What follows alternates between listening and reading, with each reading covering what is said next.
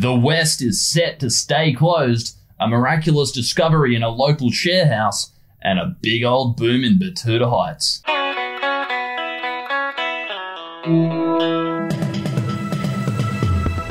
Hello and welcome to your Daily Batuta.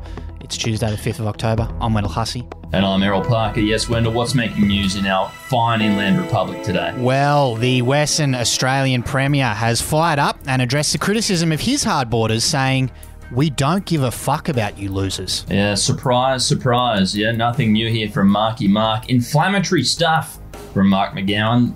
There's been mounting concern about when the West will open up to the rest of the nation, given international travel is supposed to be on from next month.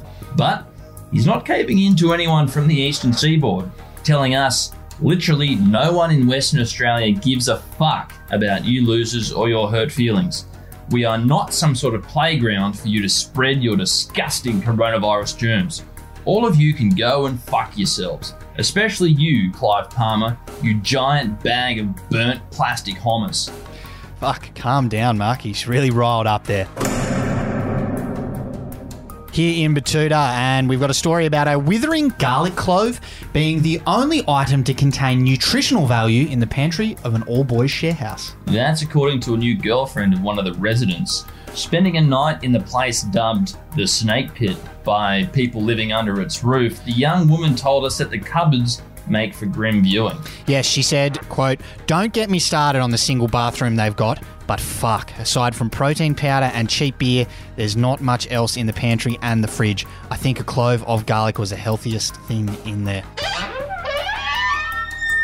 Moving to other parts of Batuta for our final story, and Dad has been reminded of the beer he left in the freezer by a muffled boom.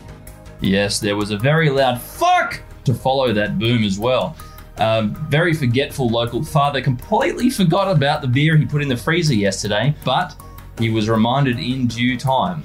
Although the bottle did not break, the lid itself has separated from the bottle, resulting in the beer covering several trays of frozen sausages. Yes, more thrilling stuff from the back pages during a long weekend. Wendell? Terrible waste of beer. Our thoughts are with him.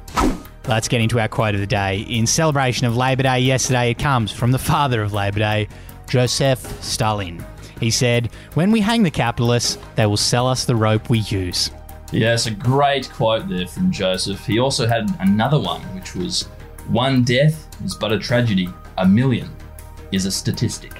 Which sounds to me like the federal government's new COVID response slogan. Certainly does. Not from Joseph Stalin, but in that wheelhouse. The only true revolution is a violent revolution. Yeah, and true power comes from the end of a long rifle. We will spare you the quotes. We'll be here all day. We hope you have a productive return to work. Hope you're feeling better after the weekend. Talk soon.